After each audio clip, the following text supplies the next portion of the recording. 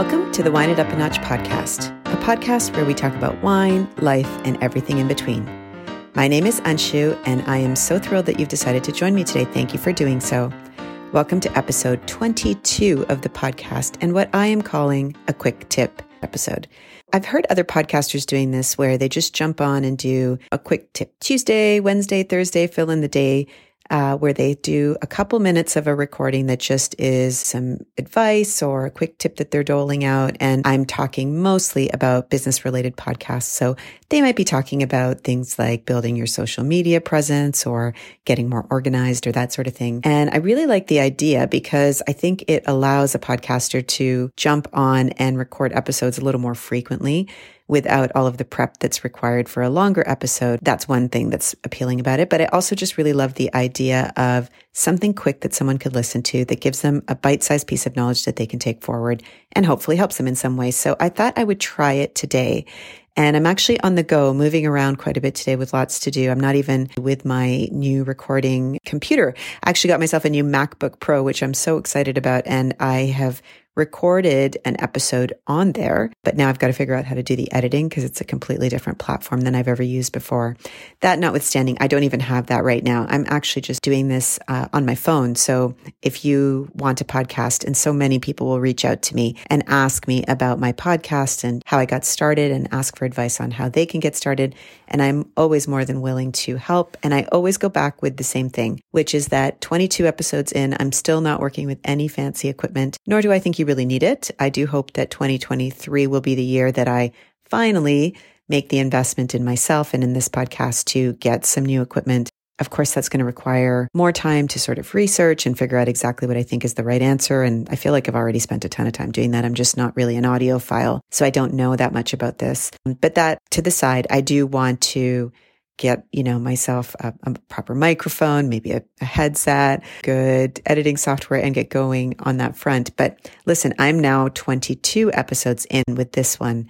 And if I count the one that's still waiting in the hopper to be edited, it's actually 23 episodes in. So all that to say, you do not need the fancy stuff to start recording your voice. And I'm proving that right here and now. And hopefully the audio quality won't be too bad on this and you won't mind it too much. So quick tip episode. And I'm not going to call it quick tip Monday, Tuesday, Wednesday, Thursday, Friday, because if I make this a regular practice, then I'll pick a day that I do it. But for now, I'm just, as I said, hopping on, and I'm not going to attach this to a specific date because I don't know if I'll do it again or if I'll do it again on the same day.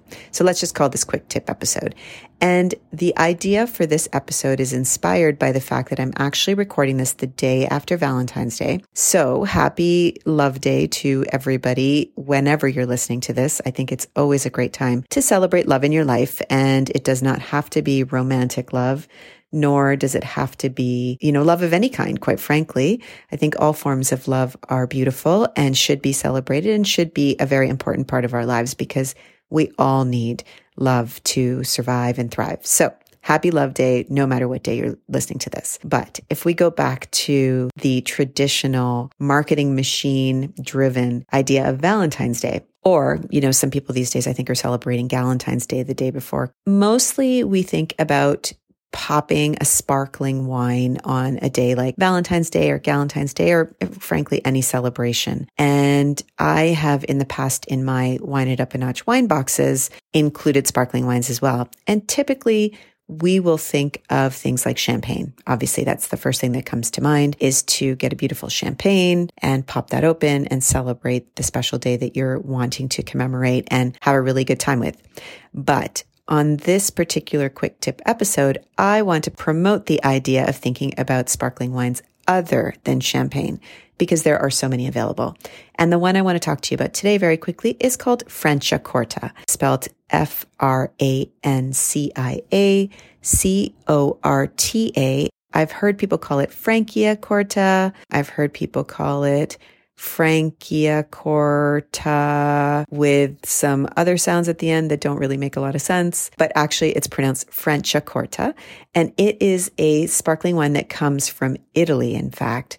It's a beautiful example of sparkling wine made in the exact same way the traditional method that is employed in Champagne to make champagne. And on top of that, it's actually also generally made with the exact same grapes that are utilized in the Champagne region. Sometimes you can get into sparkling wines from other parts of the world where someone will tell you this is made in the traditional method the same way as champagne.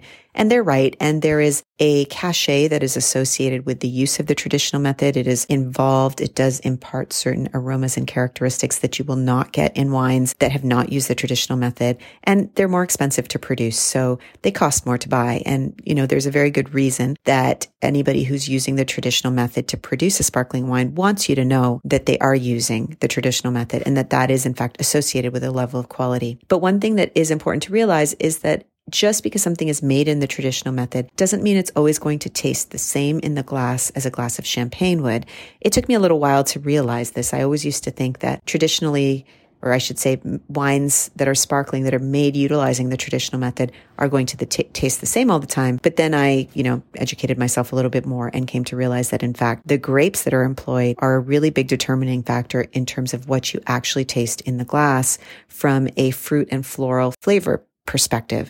The part that will be similar when the traditional method is employed, no matter what region or what grapes, is the fact that you get these autolytic biscuity notes that are not going to be present in as high a capacity if you have not used the traditional method. So that is the common aspect. And obviously the expertise and the expense associated with producing the wines. But if the grapes are different, the wines are going to obviously taste rather different.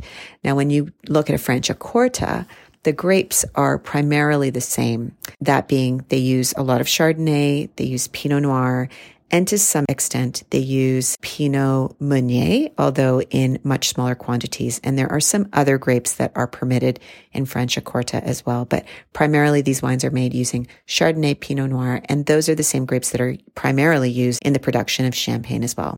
That makes them a really good substitute for champagne.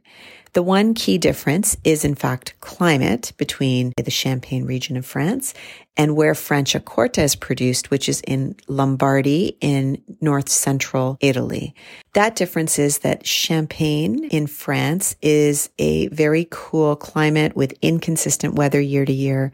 It can be tougher to grow grapes there, although that's changing with climate change, but it's not as friendly or warm an environment or sort of consistent from year to year as the Lombardy region of Italy, where Franciacorta is produced.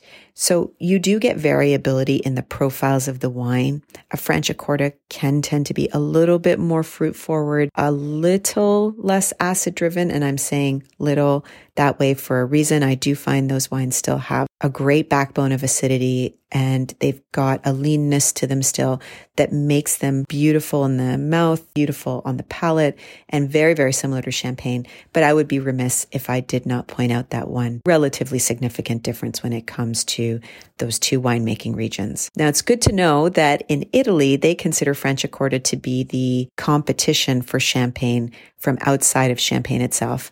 They really do think that they are making world-class sparkling wines that are on the same level as champagne. And I would have to say that many examples that I've tried are exemplary, and a lot of people would not be able to tell the difference. Why should you care?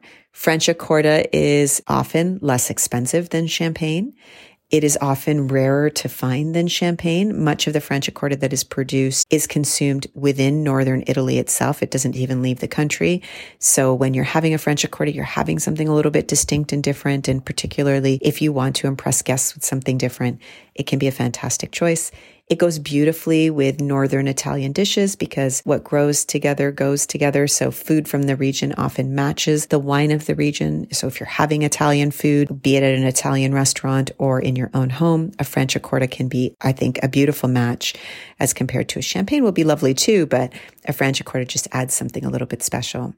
And in terms of its cachet in Italy itself, as I mentioned, it is considered to be one of the top sparkling wines produced in the country. The region itself is very well funded. There are no cooperatives there. There are some very large names that are producing Franciacorta, but there are also smaller family-run wineries as well. But they're all generally doing very well, and cash flow or financing is not as much of an issue. So they're able to put the best of the best into the bottle, and you really do taste it. One of the really famous names in the Franciacorta region that you can find some examples of outside is called Ca del Bosco, if you want to look for that. And with that, I will end this episode. I hope that you have enjoyed this quick tip episode and learned a little bit about Franciacorta. Go and get yourself a bottle and definitely DM me on Instagram, send me an email, or put it in the comments to this podcast. Let me know what you think if you do try a Franciacorta. I would love to hear if you enjoyed it, what you thought of it relative to your favorite champagne, and whether you would try it again. And with that, I will sign off. I wish you lots of peace, love, light, and of course, fantastic wine. Until next time, cheers.